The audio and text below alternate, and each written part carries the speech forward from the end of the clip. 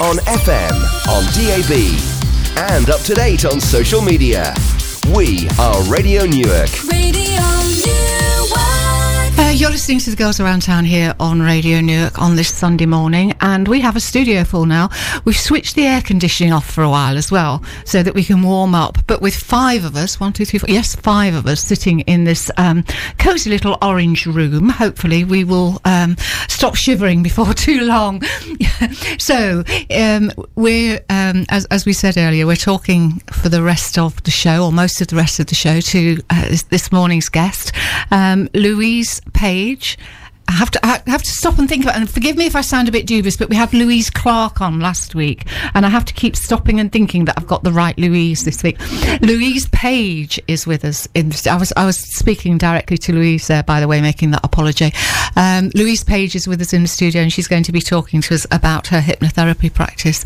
And Fiona is going to be quizzing her on it. So, well, Fiona, up to you. Gently probing, yes, I like to think of it. Yes. Yeah. With the odd poke. Well, I'm sure I won't have to do that. Well, welcome along to this, cozy, our cozy studio today with lots of people, hopefully generating quite a bit of heat. Not to say hot air. Who knows? Yes, that too, possibly. Yeah.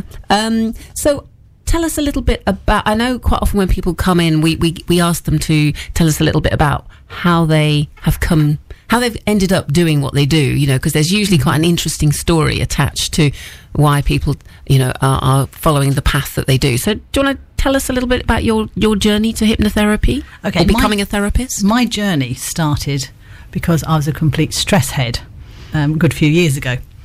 And it got to the point where life had just kind of backed up some difficult stuff, some challenges, old stuff, new stuff. And I just got to the point where I was so stressed I just couldn't cope anymore. Just too much. So I used to go to counselling, which was great, and that helped me understand the past bits and pieces. But as valuable as that really was, and it was truly valuable, I kept doing the same things again. I had the same reactions, I had the same habits, which, in all honesty, was just frustrating and not helping me at all. And so my cousin, who's also trained as a hypnotherapist, suggested that I go and see another hypnotherapist. And I went, yeah, whatever, silly idea. Me going to a hypnotherapist. Anyway, I got to the point, yeah, I'll go. I'll give it a try. Last thing. Anyway, so turned up to see this hypnotherapist. No idea what was going to happen. We'd had a chat on the phone, so he sounded a nice guy. So that was good. And he got to the point where he's thinking, well, I've seen these TV programmes. I've seen what people do on TVs under help of a hypnotist. And at that point, I didn't know anything much about hypnotherapy versus hypnotism. So I was expecting goodness knows what. But it was good. We had a chat. We did some work together. He found out some strategies that worked for me. I learnt a lot. In fact, I probably learnt as much doing my own hypnotherapy sessions with him before I actually trained, because I've actually done it. I've got my own version, so that's really useful. So So you've sort of had experience of it yourself, which is often the best way of coming through to something. So when my clients turn up, and I have a chat with them and speak to them on the phone, do you want to ask me anything? How can I help you? I do sometimes get the comment, will you make me act like a chicken? And it's like, oh, right, okay, let's explain this. 1, no, I can't make you do anything you don't want to do. If you want to act like a chicken, go for it. I can't make you, sorry. And then I had another client who actually asked me, would you make me take my clothes off? And I'm kind of going, no, not really. I mean, why would I? And I'd sit there thinking, why would I want to do that? And we were still in contact anyway, so it worked out okay, and no clothes were not removed. Anyway, so it's really important, and I understand this as a client, as an ex-client, and you don't know what to expect. You're in a difficult position in your life. You've probably used all sorts of different other techniques, and more than a few times I've been told, you're my last hope. I'm giving this a go because it's the last thing I can decide to do. And it's okay, that's fine. So what I do with all my clients, I explain what hypnotherapy is all about and more essentially what it isn't about.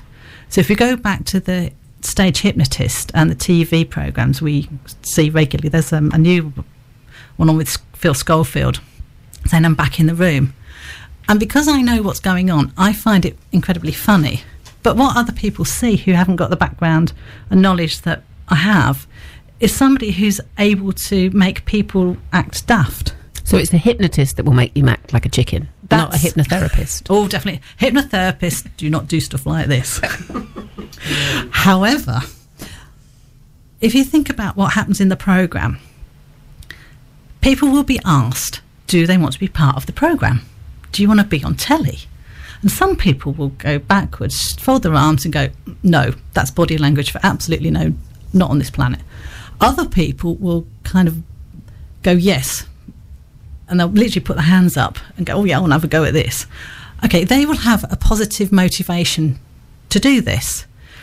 They want their 5 minutes of fame. They want to see how it works, whatever. It's good. It's a good motivation. And so those people will be selected. And then within that selection, they will be asked to do certain things. And actually, what they're actually being tested on is, will they play along? So there was a lady on the Phil Schofield programme, and she really quite fancied Phil Schofield. And what the Stage Hypnotist worked with her on was like, do you want to have the opportunity to get very near to Phil Schofield? And she's going, oh yeah, and, oh my God, this is so exciting. Ooh.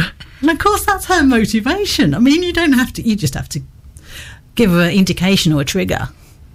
And it's like, you are now allowed to get near to Phil Schofield. And she was doing it, and all you could see, well, even when they were panning across and to the other people, you could see this lady's face. It's like sort of like, oh, I can get really near to Phil Schofield now, and like looking really in love with Phil Schofield. But what she was doing was being allowed to do what she wanted to do. She had this opportunity to go and say hello to Phil Schofield. So that was, positive motivation for her, which is great. But when you kind of know these motivations, you know how they work and you know how they'll be positive. And so people will actually work with the Stage Hypnotist. So you use people's motivations in a therapeutic way. You work out. Yeah.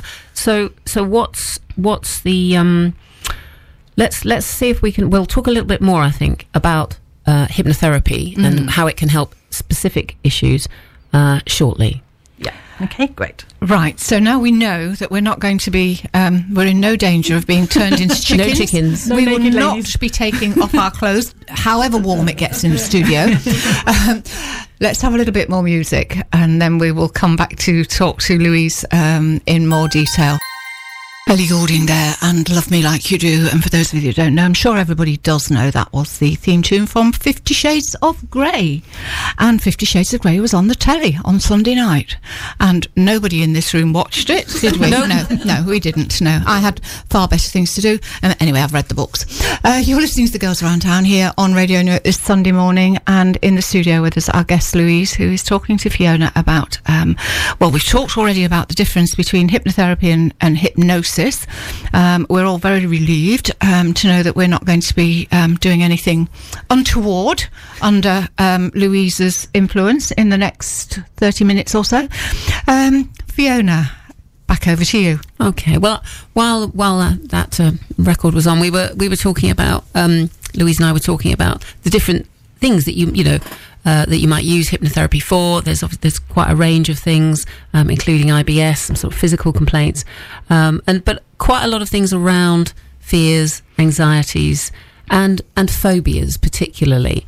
So, Louise, tell us how you'd cope with someone who came in and said they wanted you to help them with a phobia of some sort. Okay, phobias can be started by the smallest event. So perhaps we should backtrack and just say that a phobia usually means it's an extended fear. Yeah, a sort of an outrageous fear of something. Yeah, and it will actually make you avoid that situation. So people, for instance, with a spider phobia will avoid spiders at all costs. I've actually had a client who actually had a really deep phobia of spiders. And before she'd go into any room, and I literally mean any room, she had to check if there were spiders in the room. So that's quite limiting, isn't it, on your life? Her actual daily routine. She spent as much time trying to entering different rooms and checking if the spiders were there. So when she came to see me, because I live in the countryside, I was busy trying to get all the spiders out. So, but a phobia will actually, it's just a dislike. You might have copied it from somebody else. So if it's nice to have a phobia of spiders, and it pretty much came from my great-grandma, who, even if you put, the tops of the tomatoes, so if you used to put them out, she used to get a bit hysterical about them because they were similar to spiders. But they didn't. So you can sort of you can almost kind of like learn a phobia through exposure to it. So if you think, so you either get it through an experience you've had personally. Somebody's told you about something and your subconscious mind had decided, oh, that's dangerous, we're going to keep away from that. Or you just copied. So sometimes it's a case of, a child sees a mother fairly hysterical, trying to take a cardigan off. And the child converts this into a fear of buttons. Years later, this is an actual case that I read about when I was training. She went for a session of hypnotherapy. They regressed her back to where this started from when she was about 3, quite a little girl. And what she saw as an adult, because you almost see it as like a bit of film sometimes. And what she really saw as the adult was her mum was trying to get the cardigan off because there was a bee or a wasp stuck in the cardigan. So the issue wasn't the buttons were the issue on the basis that she couldn't, in sort of like all of her fear, she couldn't get the buttons and the cardigan off. So as soon as she realised what the true reality was, the phobia could be turned off. Okay, so if someone comes to you with something like a phobia of spiders, is that what you try to do? You try to kind of backtrack to where it started? Yeah, that's the best thing to do, really, because your subconscious mind is set up. Its first responsibility is to keep you safe, and it will do the utmost to do this. This is basically where the phobias come from, because it's like avoidance of this situation, avoidance of a possibility of this situation, and it just gets bigger and bolder and more strong over the years, possibly. And then the second responsibility is enjoyment of life, but actually all it's trying to do is kind of keep you away from the stuff that's bad and help you enjoy stuff that's good. So with phobia, it's actually good to actually get somebody into a relaxed mode. So it's sometimes just shutting their eyes, so there's no visual input going on, and just relax. Get them to go to a nice place that they like, that they can choose. So some people go to the seaside, some people go to the mountains. So this is bringing them into the hypnotised state. Yeah. So actually, but all it is relaxation. So you're not using watches or any of that? Oh, no. Again, is that stage? No, you can do, but stuff. That's part of it, but I don't. See, because I don't really think that really helps because people start asking funny questions again. So you just think, just nice and relaxed, more relaxed than you are consciously. And that will allow you to access what's in your subconscious mind. What's in your subconscious mind is all your habits, all your routines, all your beliefs. So everything about you. And if we think about a laptop, so if we think the screen is like the conscious mind, so it only works at and it has to do certain things. The really technical part is actually all the good stuff underneath the keyboard, and that represents the subconscious mind. So if you can access all the technical data that's in there, it's just like a big database, to be quite honest. And if you can get people to relax enough and then go back to where this started, that might take a little bit of time. Sometimes it's just immediately there. But sometimes you can kind of go, right, see it as a piece of tape, something away from you. So you're not actually there. So it's actually nice and safe and feels a bit more comfortable. And then when you've found what started this event, you can actually go, right, what do you want to do with this? Do you want to keep it? No. What do you want to do with it? I'd like to turn it off. And then there's some strategies and techniques to actually turn it off. And phobias are weird because people think they've had them for years and years and years, and they have. And they're so strong and so powerful. And yet they're one of the easiest things to actually deal with. And have you got personal experience of using hypnotherapy say, for yourself to combat a phobia? Oh, yeah. As a type 1 diabetic of many, many years, it's really not a good idea to have a phobia of needles. Oh, dear. It really isn't helpful. So I can give myself injections. I've been giving myself injections since I was very little. However, a few years ago, a GP said, not from around here, but a GP said to me some kind of comment that my subconscious mind picked up as not useful. The result of that was I'm not having any more blood tests. You know, the sort of like the hospital type normal blood tests.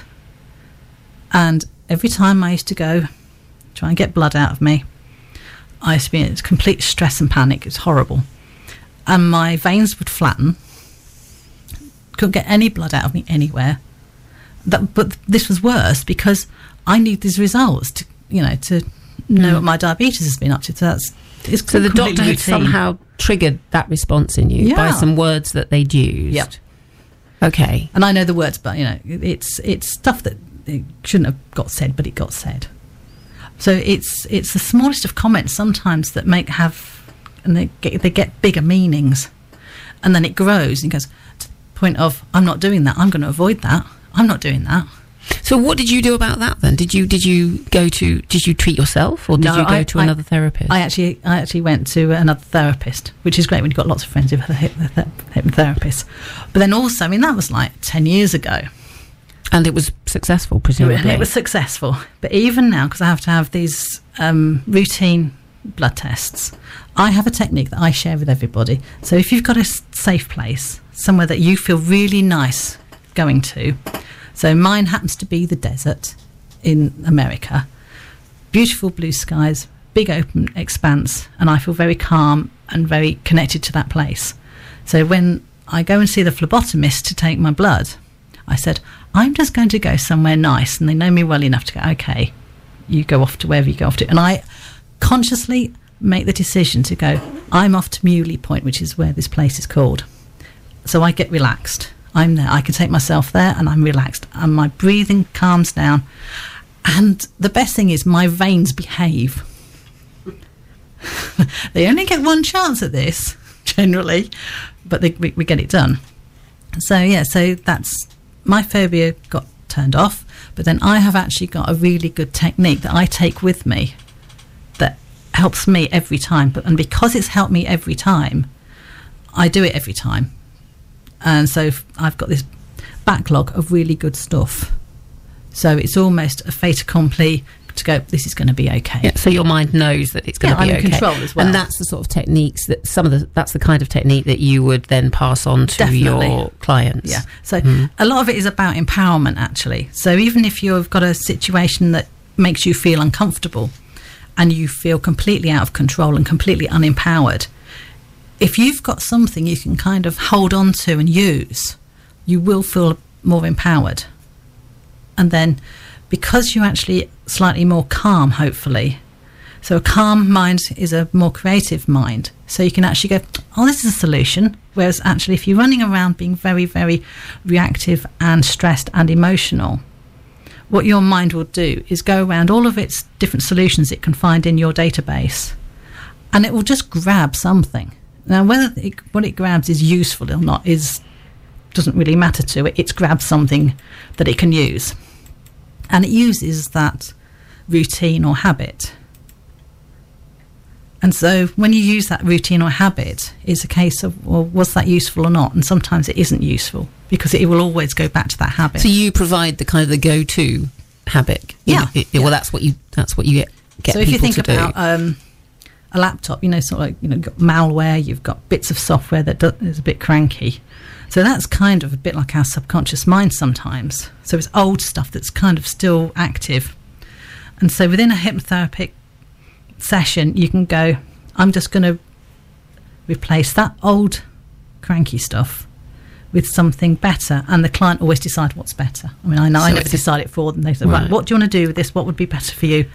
So you give them a patch, basically. Yes, it's just like coming a patch. for an upgrade. Okay. Right. Yeah, it's totally like that. With all of the urge that we can remember floppy disks, when we used to have to feed floppy disks in for 500 hours when there was an upgrade. Right. Okay. Well, that's clarified a lot of things for me. Hope that's making things clearer for everyone. Okay, well, harvest also, of course, means that children go back to school. It's the new term. And this is another thing, another area I know that you do quite a lot of work on, Louise, sort of helping children with fears, perhaps, around going to school or back to school. Yeah, I've worked with children as young as 8. Generally, lots of teenagers. Really like working with teenagers. And it's just, sometimes they've got so much stress nowadays. You know, exams, tests, sort of like peer pressure. And there's a whole gamut of issues going on there. And they don't know what to do with it. I'm not saying every adult knows what to do, because we don't. But what we have within the sessions that we do, it's teaching, a lot of the time it's teaching these individuals how to deal with their past stuff. That might be a don't go out. Some, you know, he might have been sick in public, so don't go out, and he don't go to school now, and getting even into dad's car is a big battle. So when I was actually working with this client, we just worked really lightly, so it's not big stuff with them, although it is big stuff. And it's just gently, and they're great for learning. They will pick anything up and use it. You know, I'll just teach you how to do this. You know, sometimes, you know, I have teenagers huffing and puffing. Oh, we're going to do that breathing stuff again. Yes, we are, because it's good stuff and it will help you. And they get it, and they use it, and they take it away. And, you know, when they come back to the next session, so how have you been getting on? Oh, I like that. Oh, I've done this with this. And I didn't do that, but I did this. Great. You work out what you need to do, what helps you. And with regards to, it's no different from when we were growing up, but we were never really told what to do with this pressure. So when I get clients of a certain age, more often than not, we go back to childhood with them, doing inner child work, or, you know, within sort of that teenage area as well, or university. It's all about stress and how to deal with it. And just knowing that they are slightly empowered and know what might help. And they've practiced it. And it's a good life skill. It's a brilliant life skill. So, and this they can take into, into their future. Because I suppose that's it. Once you've got some techniques, and if you keep them going, and they help, then you are going to carry on using that. Yeah. So with the clients, when I'm working with a lot of stress clients, that seems to be one of my major areas. We create some kind of toolbox. So when we start, the toolbox is pretty empty. But then we've got this strategy, you've got that strategy. You can try this. This happens. This works. So actually, if you can walk around with your imaginary toolbox in the back of your back pocket, and you think, oh, if that happens, I'm going to try that. It might not totally work, or it might need changing. But a lot of the time, it's just like, do you know what? Sometimes just sitting down and being quiet helps. Sometimes going off and doing something physical helps. And sometimes listening to music or watching your favourite film. It doesn't matter what works for you, as long as you know, do you know what? I can go back and I can get that out. I've got a really funny film called Raising Arizona, and it's by the Coen brothers. And there's a part in that film that really, really makes me laugh. And it probably shows that I've got a bit of a strange sense of humour, because it's when the guy runs into a cactus. And I just think that's hysterical. I know I probably need therapy. I'm getting some visual humour there. No, that's all right. It's not real. Nobody was hurt. The cactus was fine. But there's certain things that will always make me laugh. So when I'm thinking, do you know what, I need some time out, I've sometimes watched that film. Or I've got a Mad Springer Spaniel, and we go and run around the garden. Because sometimes just moving that state of mind, and it can literally be moving yourself physically from one place to another, actually helps your mind do that as well. And when you've got a Springer Spaniel who wants to run around the garden and play ball, there's nothing as simple as that, and it's easy and it's nice. Then you come back and think, I've just rearranged my headspace. Yeah, well, I know what you mean about that sort of reassuring toolbox idea, because I got stuck in the car park the other day. I had to get an engineer out, and he sorted me out with his tools, dare I say. Exactly. Better not go there. But it was the sight of the toolbox made me feel reassured. Yeah, there's some stuff in there that helps. I think on that note, we'll take a short break and think about the gentleman's toolbox maybe while we listen to next piece of music from Rita Ora. Rita Ora there and her latest Your Song. So we've got about 5 minutes left before we hand over to Craig for Sunday lunchtime show. Fiona, I think you and Louise had a couple of other points you wanted to make before we finish up. Well, we always make sure that our guest has a chance to explain how people can get in touch with them. So, give us your website details, please, Louise. Website's really easy. veiltherapy.co.uk. Okay. And so everyone, and I know that all the details of all the different things that you do are on there, including a little bit of information about your artwork, which is another string to your bow. Tell us a bit about your upcoming workshop and the artwork that you do. Okay, I use art as relaxation. I've just always been an artist. So what's coming up is called the Free Spirit Watercolour Workshop. If the word watercolour puts you off, don't worry about it. It's just pretty colours. And what it is, it's actually just using wet on wet technique, and it's moving colour around a piece of paper with a brush. So you don't have to be artistic, you don't have to be able to draw, anything like that. It's just basically the opportunity to be creative. And where are you doing those workshops? That will be at Hanwell Wine Estate. So that's just outside Kinalton. So they've got the details on their website as well, which is hanwellwine.co.uk. And if you just look on the events part, it will be there. But we've only just decided to do this, so it might be a little time to be put up. Right, because I know that the workshops are actually in the spring, aren't they? Yes. Yeah. So, I mean, sort of February, April and May next year. So a good chance to ask for some vouchers, perhaps, from Hanwell Wine, so you can go on one of these watercolour workshops. Yes. They are doing vouchers for Christmas and things like that. Absolutely, I think and people are beginning to talk about Christmas presents and Christmas dues in that way that people do in September. Absolutely, and I also noticed, because we know Helenka, of course, she's been on the show, I noticed a post on her Facebook page the other day saying that they just tasted their first wines. Oh, that's right. So they are due for being available, I think, early 2018, available to the public. So could be perfect timing, couldn't it? Yeah. Great, go along for a drink and a workshop. Sounds like a good idea. Yeah. Absolutely. Well, it's been lovely to talk to you, Louise. Thank you very much indeed for coming in from the Vale of Belvoir, I believe, yes. We perhaps will have you back again if you'd like to do that. Come back and talk to us again. Yeah, lovely. We're as I say, we're handing over to Craig in just a few minutes. He is in the studio. He's tootling around, getting himself ready. So I'm sure that he will be ready to move in the moment we vacate the premises, as it were. What have we got coming up next week? Now, let me have a think about this. Next Sunday, we are going to be talking musicals.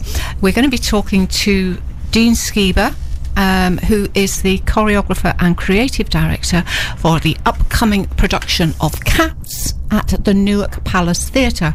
He will be also accompanied by, if you'll pardon the pun, Rupert Tribbett, who is the musical director of the show. They'll be telling us all about it. They'll be telling us about the upcoming auditions and all that sort of thing. That's on next Sunday's show. So just time to say have a nice rest of the weekend, ladies, all of you, and all of you ladies out there as well. We will be back, as I say, next Sunday with the story of Cats. I don't know whether we'll be able to get any music from Cats loaded up onto the computer before then. Maybe. I'm thinking perhaps Memory. That's the one that everybody knows, isn't it? But anyway, we'll have lots to find out about what's happening at the Palace Theatre when the Operatic Society brings Cats to Newark.